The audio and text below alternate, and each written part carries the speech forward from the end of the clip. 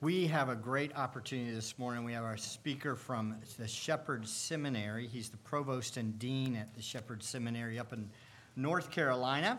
I've had the great opportunity to get to know Tim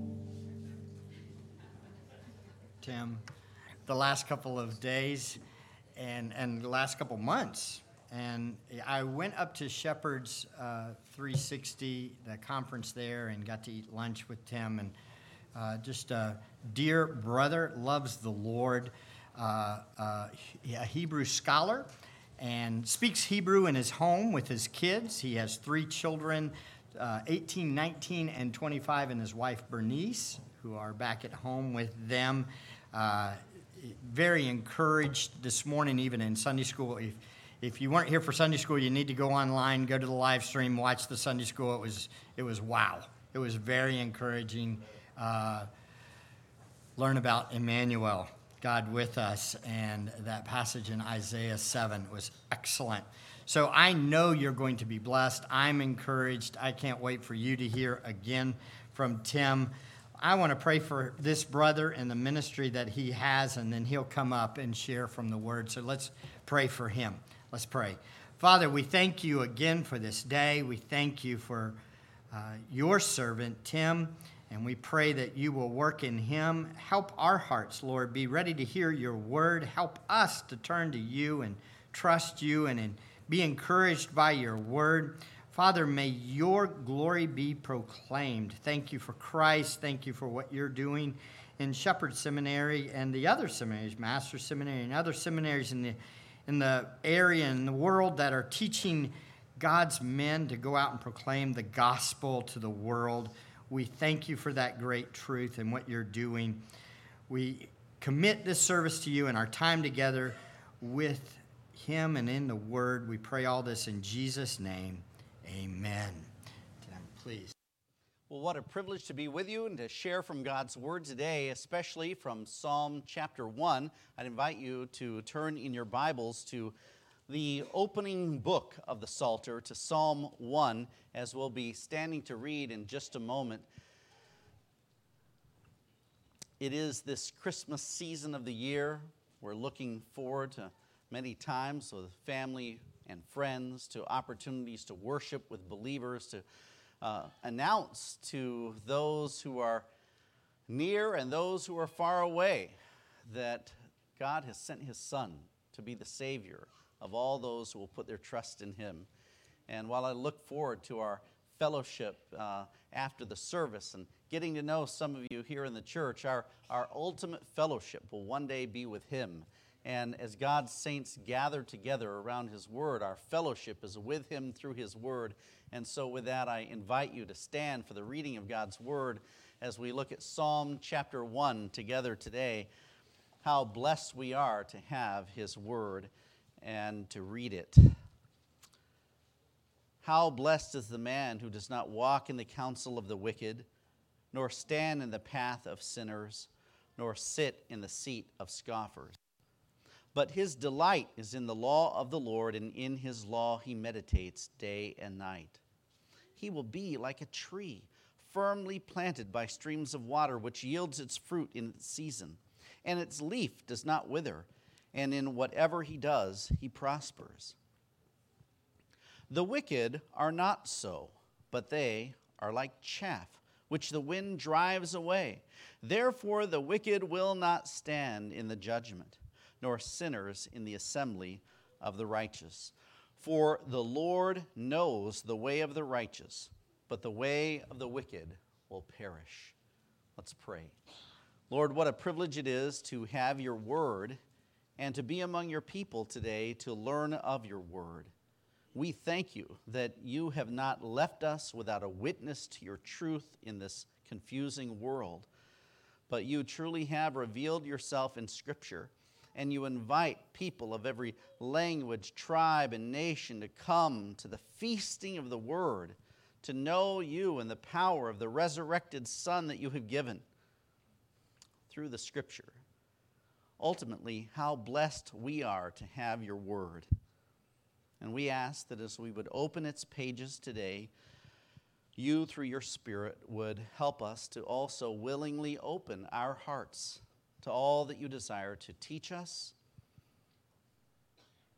to correct within us, to instruct us, so that we might live lives that are pleasing in your sight. Lord, we thank you for your word today, and we ask that as we study it, you might be worshiped. We praise you in Jesus' name. Amen. You may be seated.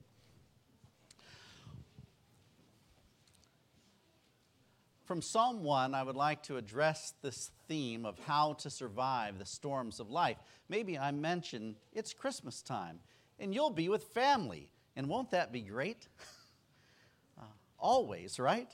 Never a conflict. Maybe someone has put it like this: you can choose your friends. Your family, that's what God gives you.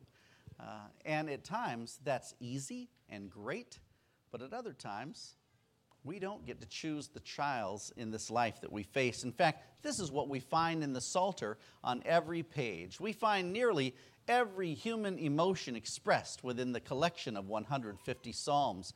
And often the Psalms will be that which encourage us to praise the Lord, to turn our hearts toward Him in thanksgiving for all the blessings that come our way.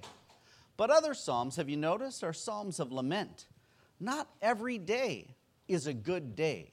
And it's okay to admit that, because the Scriptures admit that there are trials and difficulties. And at times, ultimately, God brings those trials, and He's using those trials to conform us to the image of His Son. One reader of the Psalms has observed that the Psalms often begin with God and His throne. All is right in the universe. He is to be praised, and you even feel like praising Him. You are rejoicing in thanksgiving. And he calls this orientation, the world, the way it ought to be. But other times, you find Psalms when David is running for his life from King Saul, who wants to kill him. Things are not going well. It is not a good day. And we might call these Psalms Psalms of disorientation, where the world is not the way it should be. We are living in a fallen universe where sin has entered the world with all of its destructive force. And yet, as you would keep reading the Psalms, we can be directed to what this author has called reorientation. You see, keep reading, because even though times are difficult, even though trials and temptations come, and even though God's people fall into sin, repentance is possible, reorientation is possible, and God is able to restore what the moths have eaten. He is able to redeem that which is lost, and He can reorient our thinking to be upon Him. He is steadfast. He is on His throne. It reminds me of the person who was asked, how are you doing today? And he said, well, pretty well under the circumstances. And his friend said, what are you doing under there? Under the circumstances. You see, the circumstances need not determine even how you are doing today, because you, through God's word, can be reoriented to focus upon Him, on His throne, in control, directing even the events of your lives. This is how God's people then turn over and over to the Psalter as a book which reorients ourselves to God and His rule and reign. In fact, Psalm 1 opens the Psalter to us as a collection of 150 psalms or praises. That's the name of the book in Hebrew. We call it the book of Psalms, as if it is a collection of songs. And yet these songs are collectively known as praises in Hebrew. The word Tehillim for the Psalms as a whole provide us with the same root that you already know in the word hallelujah. Hallel means to praise. And hallelujah, can I get grammatical with you a little bit this morning? we're all going to be needing to learn more pronouns, so might as well learn a biblical pronoun. It's the oo in hallelujah. This forms a sentence, hallel, praise. Oo is the second common plural pronoun. It's like y'all. I was new to North Carolina when they informed me of the plural of y'all. It's all y'all. And that's kind of like the oo in Hebrew. Hallel-oo. All y'all praise Yah, short for Yahweh.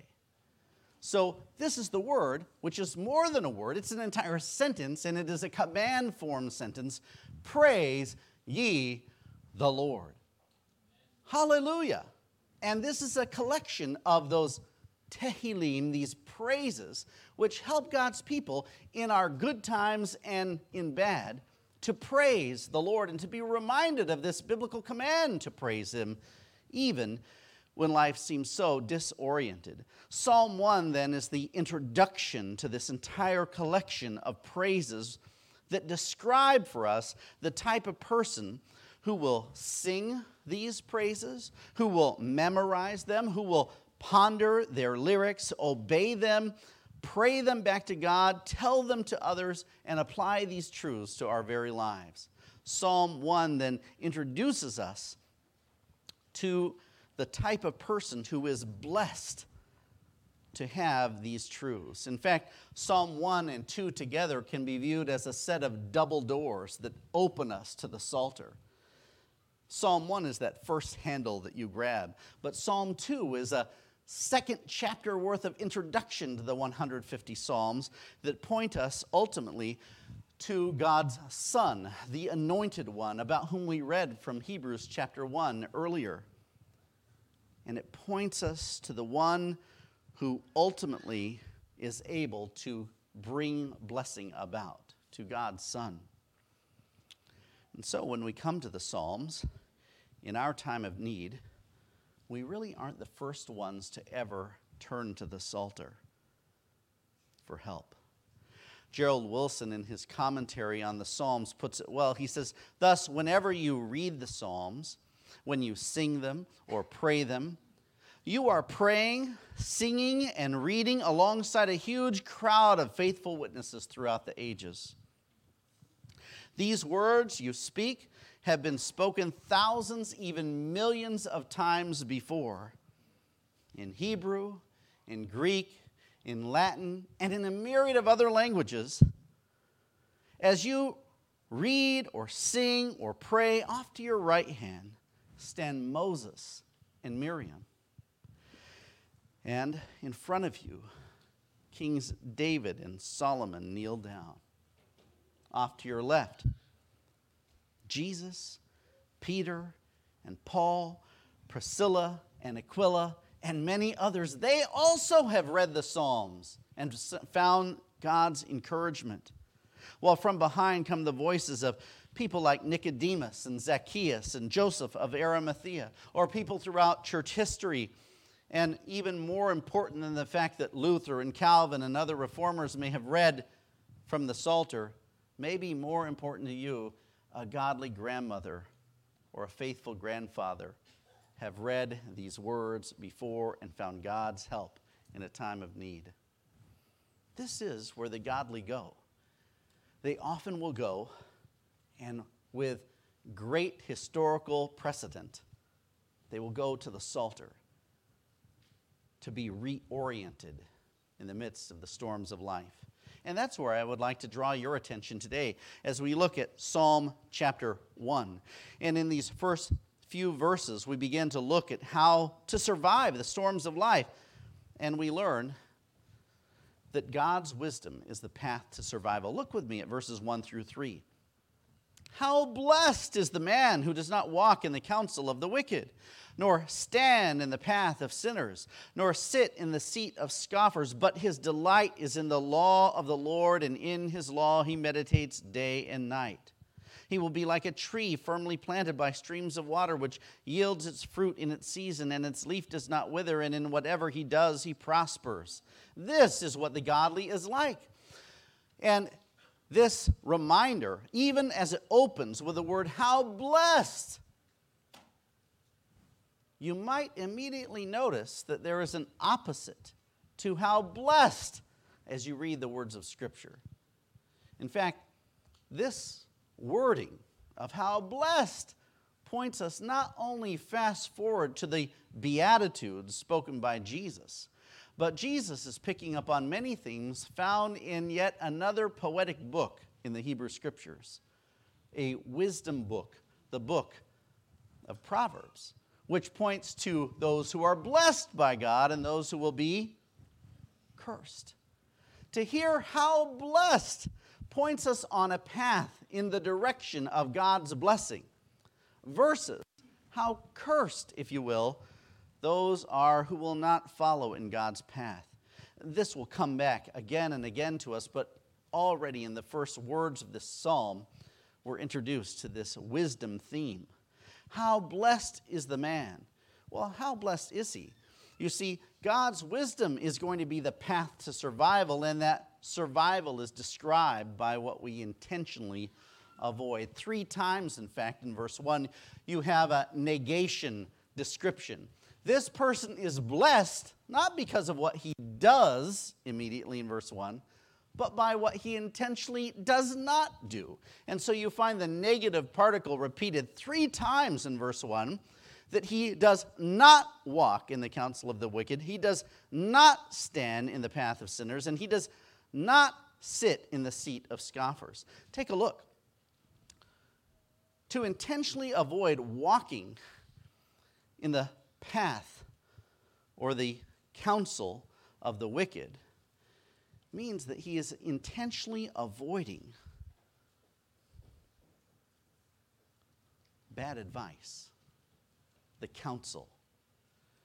And it's so easy to find bad advice today. I mean, we are regularly bombarded with bad advice. If you did all that you were encouraged to do in various advertisements or various media promotions or various social media posts, we'd probably all be able to greet one another not only in prison, but ultimately one day in the ultimate prison of hell. To take bad advice puts you on a bad path with a bad ultimate outcome. But this person who is going to seek God's ways is blessed because of what he refuses. He recognizes bad advice and he says, oh, that will not honor God. That will not help others. And it certainly will not help me to follow that bad advice. I will avoid this bad, evil counsel. Jeremiah chapter 7, verse 24 puts it like this. Yet they did not obey or incline their ear, but followed the counsels and the dictates of their evil hearts and went backward, not forward. How many times can we see ourselves going backward in our walk with the Lord and not forward because we followed bad advice? Perhaps it was the bad advice that came from our own wicked hearts. Perhaps it was the bad advice that was the counsel of bad associates. Well, you see, this is exactly what the blessed person also avoids. How blessed is the man who does not walk in the counsel of the wicked, nor stand in the path of sinners. You see, it is not only the bad advice of the wicked people, but it is the bad associates themselves when here we are told that the blessed person does not stand in the path of sinners. Here, once again, we find a word that is even more commonly used in the book of Proverbs than in the Psalter. The word path or way, it tells us about a person's life direction. Perhaps you're familiar with the fact that Scripture often uses the symbol of a journey to describe the type of life you're living, the direction that you're going, the way that you're on. And there is a very clear distinction in the book of Proverbs between the way of the wicked fool that leads to death and the righteous wise that leads to life. That way, that directional indicator, it tells about the type of person we are. This blessed person does not stand in the path of sinners. The path of sinners is the path, of course, that describes a path not only lined with other sinners, but the path that leads to the sin of the sinners. It is that which describes the lifestyle and life direction filled with sin. But there's a third negation. Survival is described by what we intentionally avoid, namely that we do not walk in the counsel of the wicked, nor stand in the way with sinners, nor sit in the seat of scoffers. You see, not only is the bad advice of the wicked to be avoided, not only are the bad associates themselves who would lead us into such wickedness to be avoided, but even the bad attitude that comes by being among those who are described as scoffers to be avoided. To be a scoffer, you know what that means.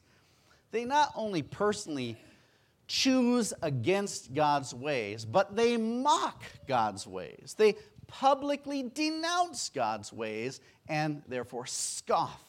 They are known here as scoffers because of their scoffing.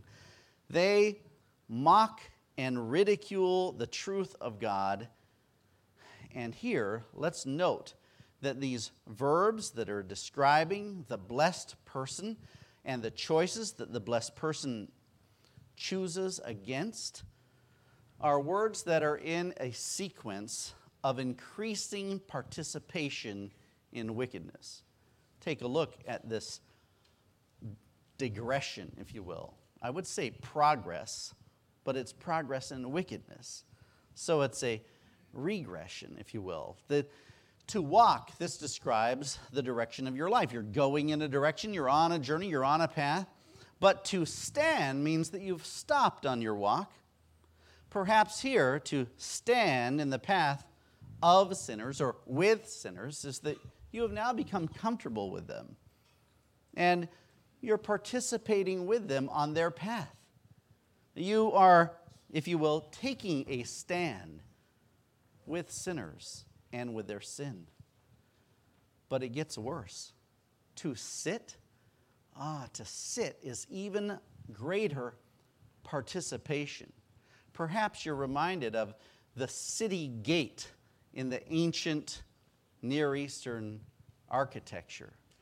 To sit in the city gate meant that you were one of the rulers of the city. This is what Proverbs 31 speaks about, with a virtuous wife whose husband is known in the gates where he sits with the elders of the town. To sit in the gates means that you will be the ones determining what comes into the city, what goes out of the city. You're holding court there in the city gates, very much like the person who is seated here, but seated with scoffers. The seated position, I hope you're all comfortable, by the way, because it's very different than how Jesus taught his disciples. You'll recall in reading the gospel accounts that Jesus sat down and began to teach them. Maybe if I get a little older, I'll be able to sit down and begin to teach my classes. But for now, the students are seated in our culture, and the professor is the one who is standing. But in the biblical world, to be seated is a seat of authority. And to be seated here in the seat of scoffers is the ultimate example description of how much this person is a part of the scoffing. He is seated with them. He not only was walking with them, he not only got comfortable enough to take a stand with them, but now he is seated as a scoffer. But the blessed man is blessed by the very fact that he will not do any of those things. He is resisting even the thought of walking in bad advice, of standing with bad associates, and with sitting with those who have a bad attitude. He is one who is described by what he intentionally avoids, and he is blessed because of it. In fact, survival is further determined by what we intentionally appreciate. In verse 2, look with me at verse 2 where we read, "But And there is a great contrast there. Instead of what he does not do, let's learn in verse 2 what he does do.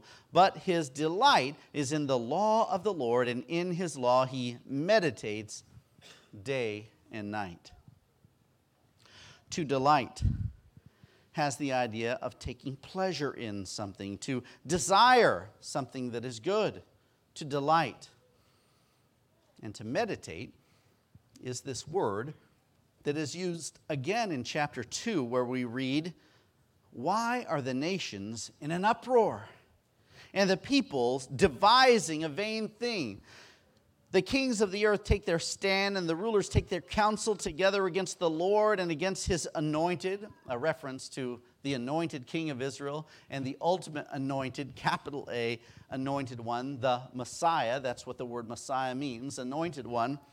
"These are the kings who have taken their stand against the Lord's Messiah and anointed one, and they are," verse 2 of chapter 2, "devising, plotting a vain thing." Here is our word for meditate: to plot, to devise, to craft, to think about in an intentional manner.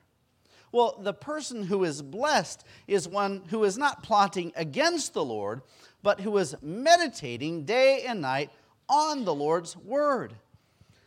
In addition to calling this psalm a wisdom psalm, because the use of the word the path, the common phrase about the blessed person, like you would read in the book of Proverbs, this psalm has also been called a Torah psalm, because the word Torah, for God's law, is mentioned here in verse 2. This blessed person, his delight is in the law of the Lord.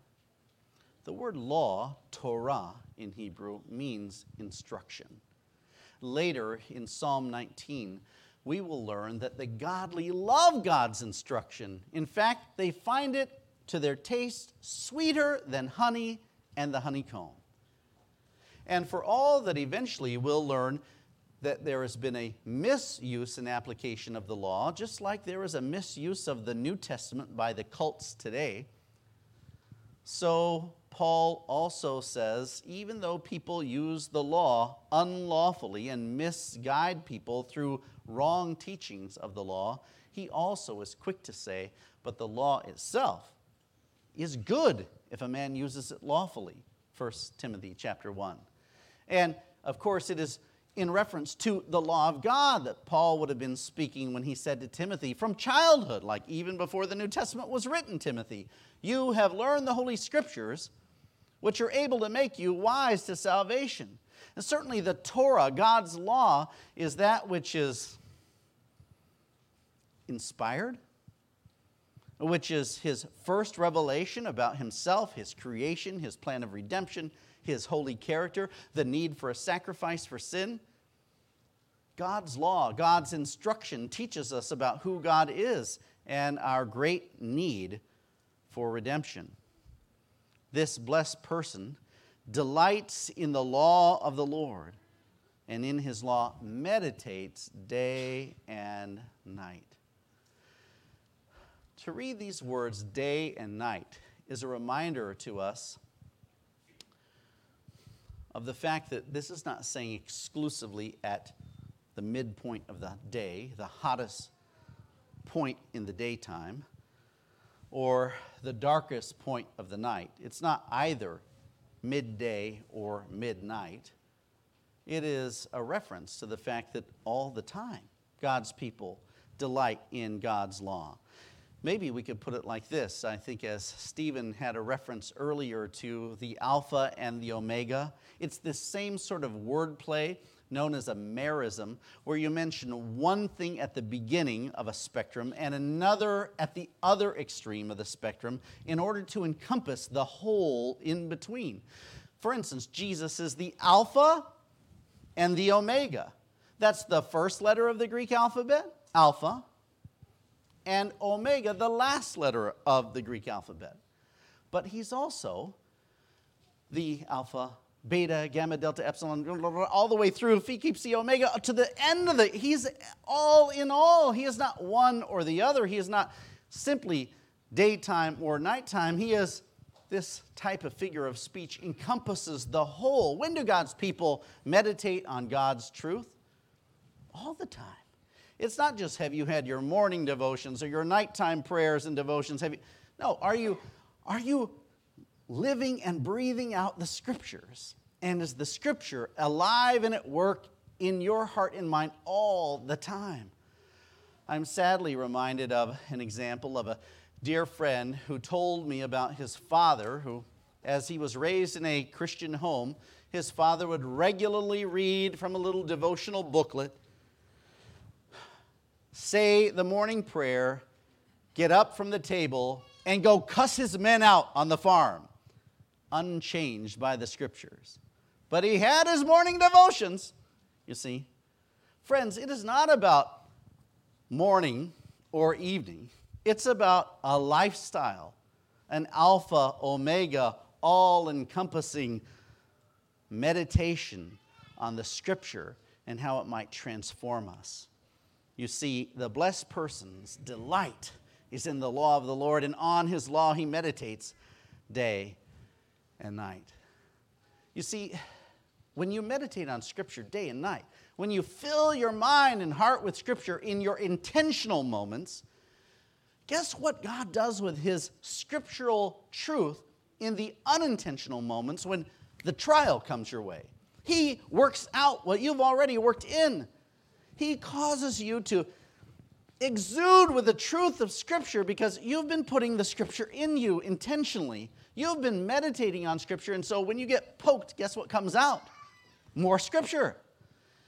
This reminds me of a former student of mine who posted online about a trial he had. He said, "Took a financial hit today, and it shook me." Maybe some of us have experienced the shock of a financial hit, and it's shaken you as well. He said, so, after a moment of panic, let's just be honest. Even the psalmists were honest. Not every day is a good day. Not every moment is I'm so thankful for that right away. Maybe you're thankful after a while, but right away it's a panic. So after a moment of panic, I went to the Lord in prayer. I opened the Word and read, and the now was overshadowed by eternity. The promise shone light upon my problems. Nothing has changed. I like that really the most about his post. Because he doesn't say, so I prayed, I opened the Word, and then I found a check that I forgot to cash from work. Or my parents bailed me out. Or, I won the lottery. He doesn't say anything has changed. He's still in the midst of this financial crisis. I still don't know what to do next, but I am no longer afraid. The cheesy truth calms my soul. I have Jesus, and that is enough. Friends, this is why the godly go time and time to God's Word in our time of trial. We dig the roots deep so that we are unswayed, and that's exactly how the psalmist goes on to describe this path to survival. It's demonstrated by an impressive tree. Take a look at the description of this tree in verse 3. He, the blessed man, will be like a tree firmly planted by streams of water, which yields its fruit in its season, and his leaf does not wither, and whatever he does, he prospers. John Phillips, in his book Exploring the Psalms, has a 5-point outline based upon these very words in verse 3. It's its own sermon. I won't turn it into one, but it is its own sermon that he has preached. And notice the 5 points that come from just verse 3 that speak of this tree and his permanence, firmly planted.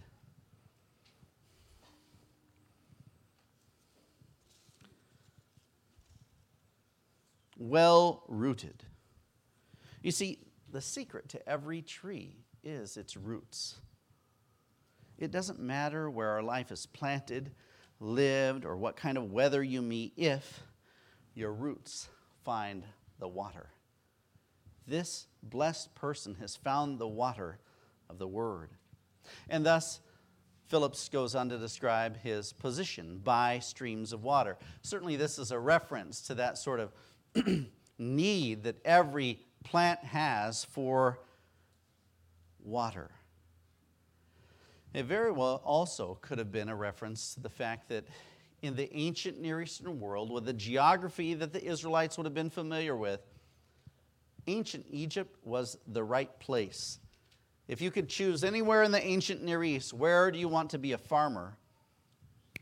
Egypt was the top real estate for farming. I mean, think about it. When there was a famine in the land of Canaan, where did the patriarchs go? They went down to McPharo's to get something to eat. I mean, it was always open. They had the Nile River. This is exactly what God tells Moses to tell the Israelites in a warning about in the book of Deuteronomy chapter 11. The land that you're going, that I'm taking you to, is not like the land of Egypt. No, it's a land of hills and valleys, and it drinks water from the rain of heaven. In other words, you're going to need the early and the latter rain all the time. There is no river going right through the land of Israel that will water the crops. For Egypt, on the other hand, and I love to not only take people to these biblical lands to show them in person, but I like to look at Google Earth over Egypt. And as you pan out a bit, you see this barren, God-forsaken wasteland of a desert with rocks everywhere. And then, snaking up from the south, you see the Nile River, fanning out into the Nile Delta, dumping out into the Mediterranean.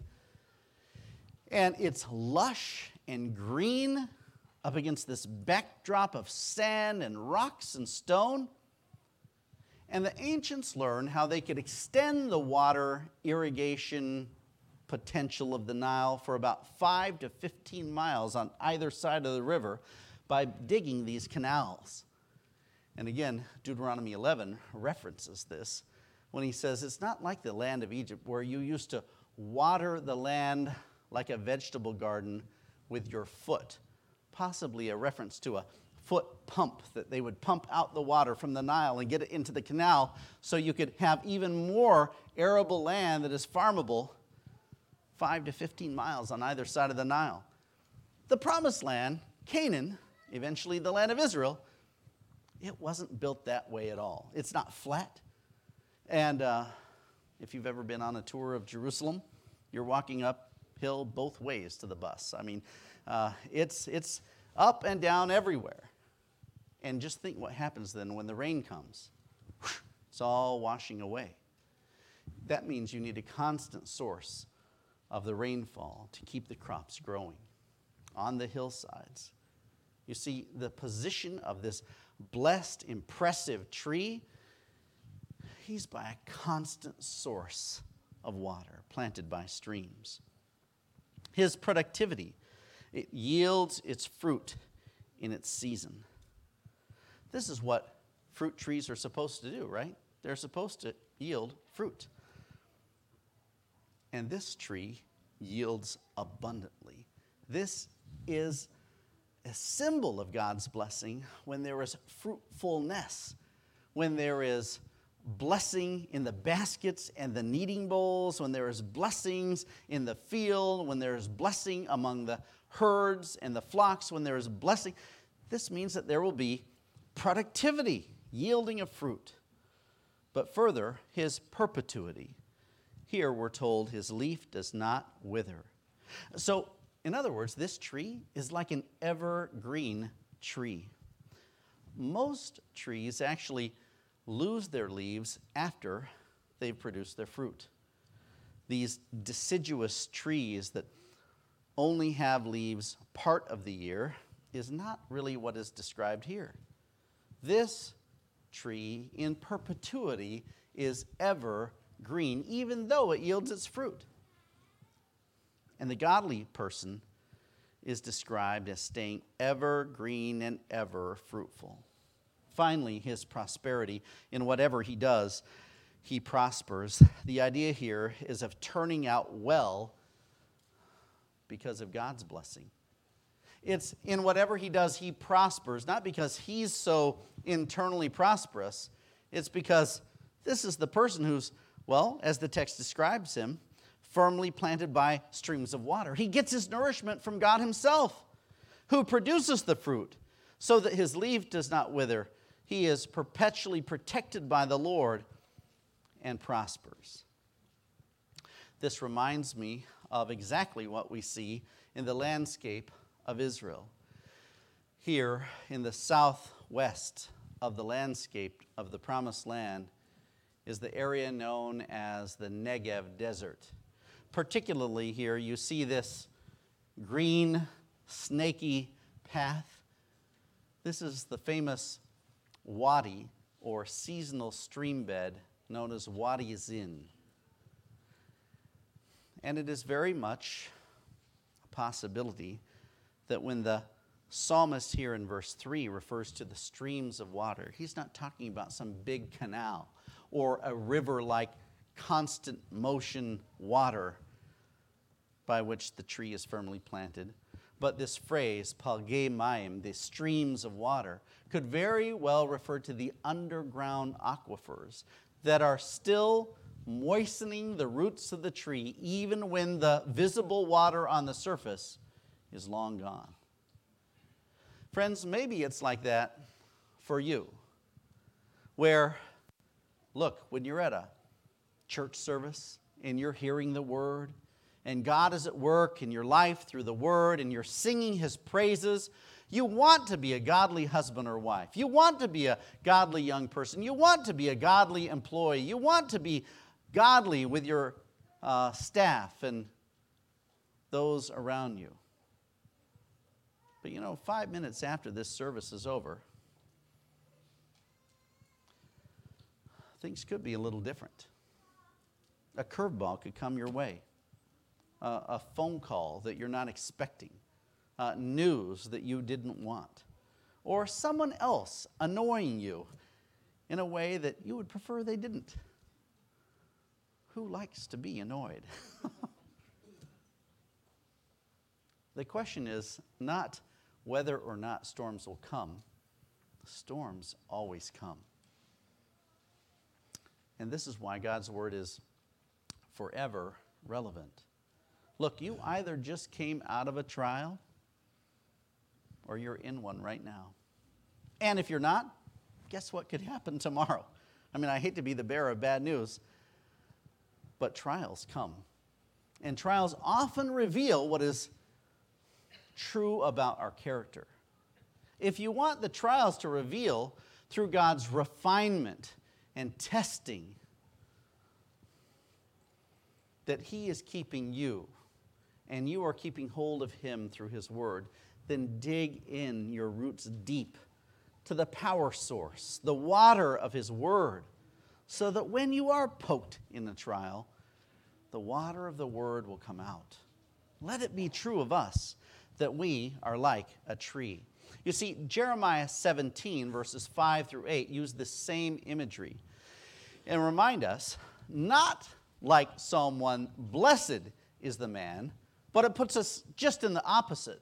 And take a look. Jeremiah 17:5 says, thus says the Lord, cursed is the man who trusts in mankind and makes flesh his strength, and whose heart turns away from the Lord, for he will be like a shrub in the desert. You notice shrubs, they're not trees. This is where you need to cue up the country music to, the da-da-da-da-da-da, and you see the sagebrush rolling. This is not a tree. The sagebrush rolling means it's not rooted, it's not grounded, it's not stable. He shall be like a shrub in the desert and will not see when prosperity comes. See some of the same wording from Psalm 1? But will live in stony wastes in the wilderness, a land of salt without inhabitant. But Jeremiah goes on in verse 7 to say, blessed is the man who trusts in the Lord and whose trust is the Lord. And take a look at verse 8. For he will be like a tree planted by the water that extends its roots by a stream and will not fear when the heat comes, but its leaves will be green. and it will not be anxious in a year of drought, nor cease to yield fruit. What do you think? Do you think Jeremiah perhaps read Psalm 1? He did, along with many other godly people before you and me, to remind us how we can dig deep our roots into the Lord in His Word. I want to be steadfast like a tree. In fact, as we think about this steadfastness and the impressive tree that withstands the difficulties of life, firmly planted by the water, I'm reminded of one of the most precious gifts I've ever received. It was an inherited item from my great-grandmother. If anyone in the family history really knew and loved the Lord, it was this great-grandmother, my mother's mother's mother. I inherited her Bible. It was large print, and that's something I'm increasingly appreciating. And at the end of the book of Malachi, I found her handwriting in which she wrote, "I finished reading the books of the Old Testament on this date." And I fast forwarded to the end of the New Testament. I read at the end of Revelation, "I finished reading the books of the New Testament on this date," about a year and a half later. And I thought, wow, look, any word that I read in Scripture has been read before by people who love the Lord. And look, any encouragement that I could receive from Scripture today has already encouraged countless other people.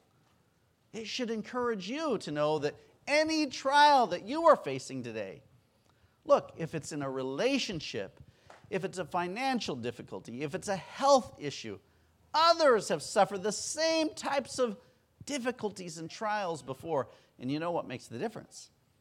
God's Word makes the difference. In His law, He meditates day and night. I hope that's how you meditate on God's Word. I want to be steadfast like a tree. And because the alternative is not so good. We move from the positive encouragements about how to survive the storms of life in verses 1 through 3 to some negative examples of what happens if you don't. You see, not only is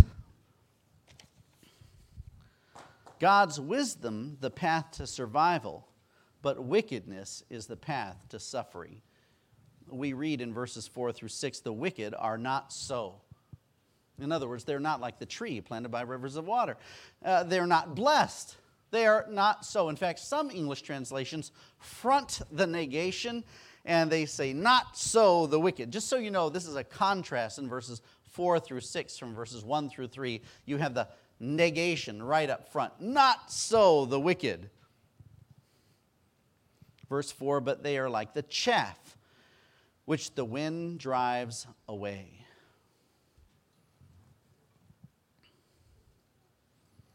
The chaff. One of the places I love to take my students in Israel is to a little living history type farm in the city of Nazareth, there in the north, just out of the Jezreel Valley and up on the hilltop, you have Nazareth.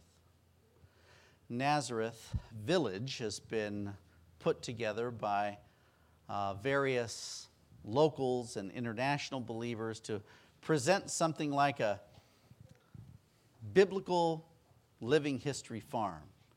And depending upon what grows naturally in the land of Israel, they could be harvesting various types of crops depending upon the season that you visit. So if you visit in the spring, you'll see the grain with barley and wheat. If you visit in the fall, you might see the grapes being harvested and so forth. And so it's great to take people multiple times a year. I never get tired of going, even if I've been there 5 times in a given year. It's great to go to Nazareth Village and see what's cooking at Nazareth Village. And on one occasion, I remember seeing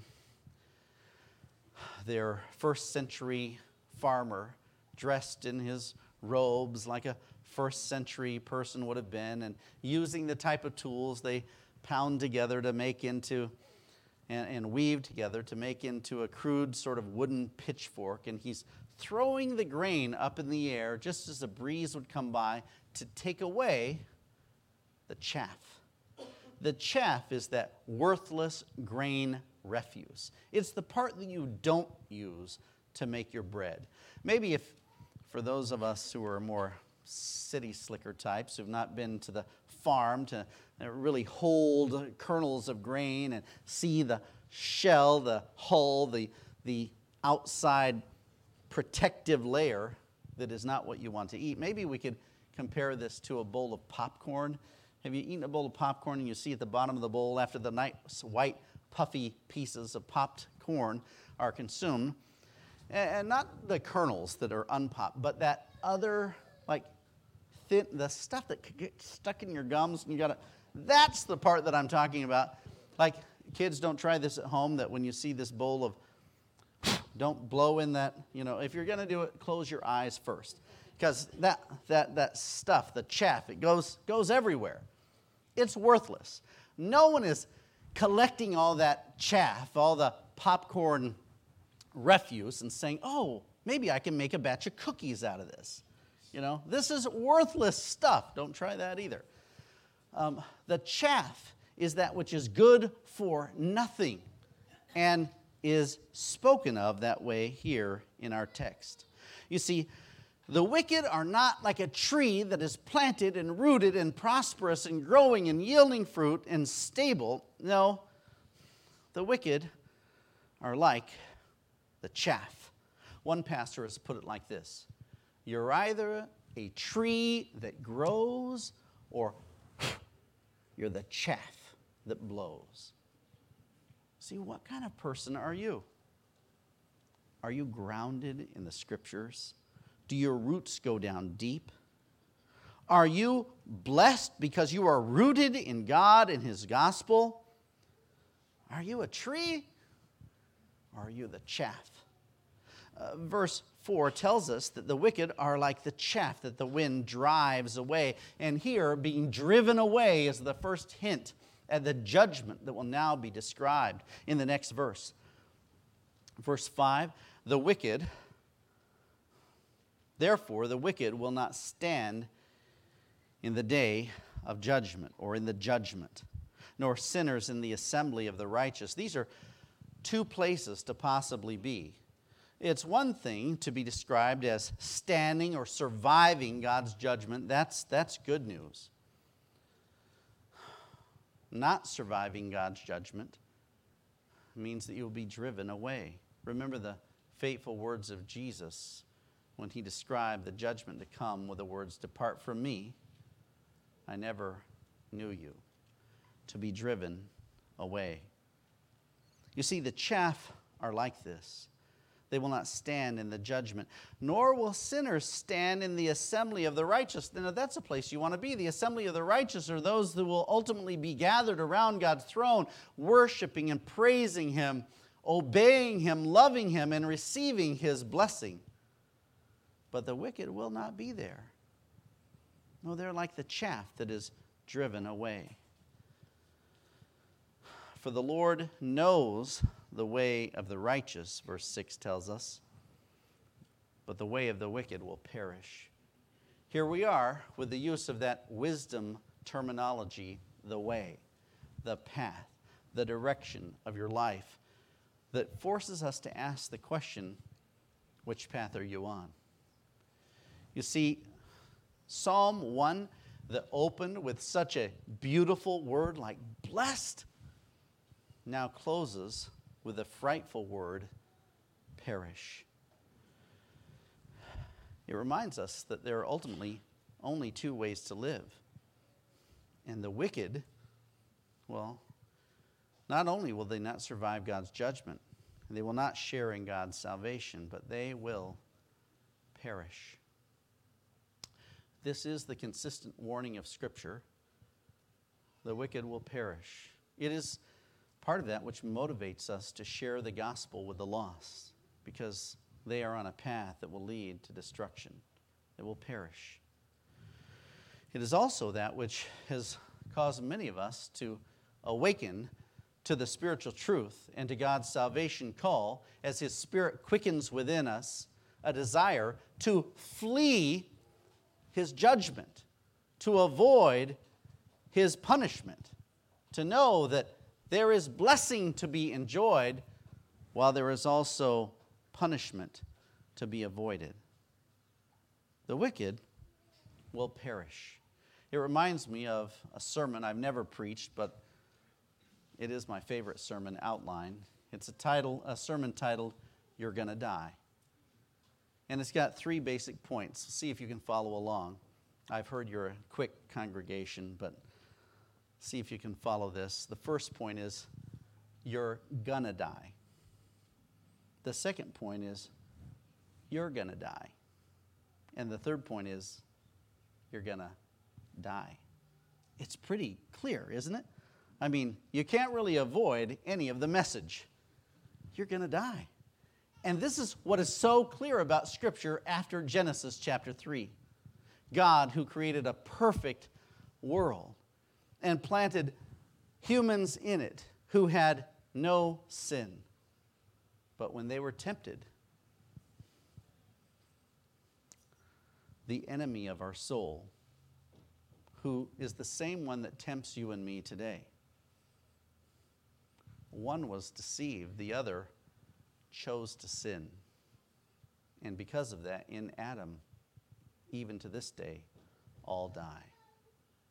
And what is awaiting all of humanity? You're going to die. And when you do, you will either be like a tree planted by streams of water, or you'll be like the chaff that will be driven away. When we think about this pending judgment, we find that Psalm 1 is very much like the book of Proverbs. It provides us with 2 ways to live. There's the way of the righteous wise that is described as the straight path, the narrow path, the path that Jesus spoke about that said, few there be that find it. It's the path that leads to life. And then there is the way that is known as the crooked path. It's the way of the wicked fool that is crooked in its pathway and leads ultimately to death. There really are only 2 ways. There are not many ways. There are 2 that Scripture points to. There is the way of the righteous wise and the wicked fool, the way of blessing or the way of cursing, the way of obedience or the way of rebellion, the way of the godly, the way of the ungodly, the way that is the path that leads to life, and the way that is the way to death. There is what we could call either salvation or judgment. And so, how about you? Will you stand in the day of judgment? What does being steadfast in the uncertainties of life have to do with this blessed description in Psalm 1? What does it have to do with you as an employee, or as a grandmother, or as a business owner, or in your marriage, or as a parent, or as a child? What does it mean for you as a student, or in times of plenty and in times of want? What does it mean for you to stand, to be steadfast, when you're stronger than you've ever been and you're in the prime of life? Or perhaps when difficulty and age is causing you to slow down, slower than you've ever been. I plead with you to understand that being steadfast through the storms of life is not a matter of you being a high-capacity individual, that you are stronger than others, that you have the power to be a survivor within yourself, that you are strong enough within yourself to keep yourself secure, that you can pull yourself up. This is not the biblical message. In fact, in John 10, verses 28 and 29, Jesus referred to his followers as those who are secure because of him. He put it like this: I give them eternal life, and they shall never perish. Neither shall anyone snatch them out of my hand. My Father, who has given them to me, is greater than all, and no one is able to snatch them out of my Father's hand. This is what it means to be secure. To be secure like a tree that is rooted. Are you rooted? Are you in Jesus' hand, whose hand is in the Father's hand? Does he have hold of you? In the end, Psalm 1 points us to the ultimate blessed one. I mentioned Psalm 1 and 2 are like the double doors that open us to the Psalter. And there are many messianic psalms that point us to the descendant of David, the Messiah, the anointed one, the one who is coming to give his life, the one who will be wounded and forsaken, the one who will be sold, the one who will be forsaken, but the one who will ultimately be victorious, the one who will rule on the throne of his father David. Psalm 1 points us to the son of Psalm 2, and its anointed one whose cross of death becomes a tree of life for all who trust in him. And it points us in Psalm 1 to the one who is the true vine to whom we cling, to the chief cornerstone, to the light of the world, to our deliverer, to our stronghold, to our sure foundation. He is the ultimate tree of life. But there are some false foundations to which we often choose to cling instead. And these are all such distractions, whether it's our hard work, our material possessions, our jobs, our relationships, our families, our status. But what happens when all of those things are gone? Remember what Job said in Job 121, naked I came from my mother's womb, and naked I shall return there. All of these things in which we are tempted to trust, they will be proven to be the chaff that they always were. But the righteous and the wicked, you see, they're contrasted here for our benefit today. The righteous and the wicked experience the same trials of life, but they respond differently. Let the Lord be your strong tower. Be like those who throughout the ages have turned time and time again to the Psalter, that point us time and time again to the Lord and his word, that point us ultimately to his Messiah, so that you might survive not only the storms of this life, but the judgment that is coming. Let's pray. Lord, thank you for your word today. Thank you for its reminder to us about your blessed salvation. We truly do want to be among the blessed men and women who will be around your throne, who are worshiping you now in spirit and in truth, who are preparing for the judgment that is to come, who are those who gladly bow the knee now, so that we will not be among those who will be forced to bow when every knee shall bow and every tongue confess. Let us confess you now, we pray, with great joy and blessing. May we worship you in spirit and in truth, even calling on the name of the Lord so that we might be saved, the name of Jesus, in whose name we pray. Amen.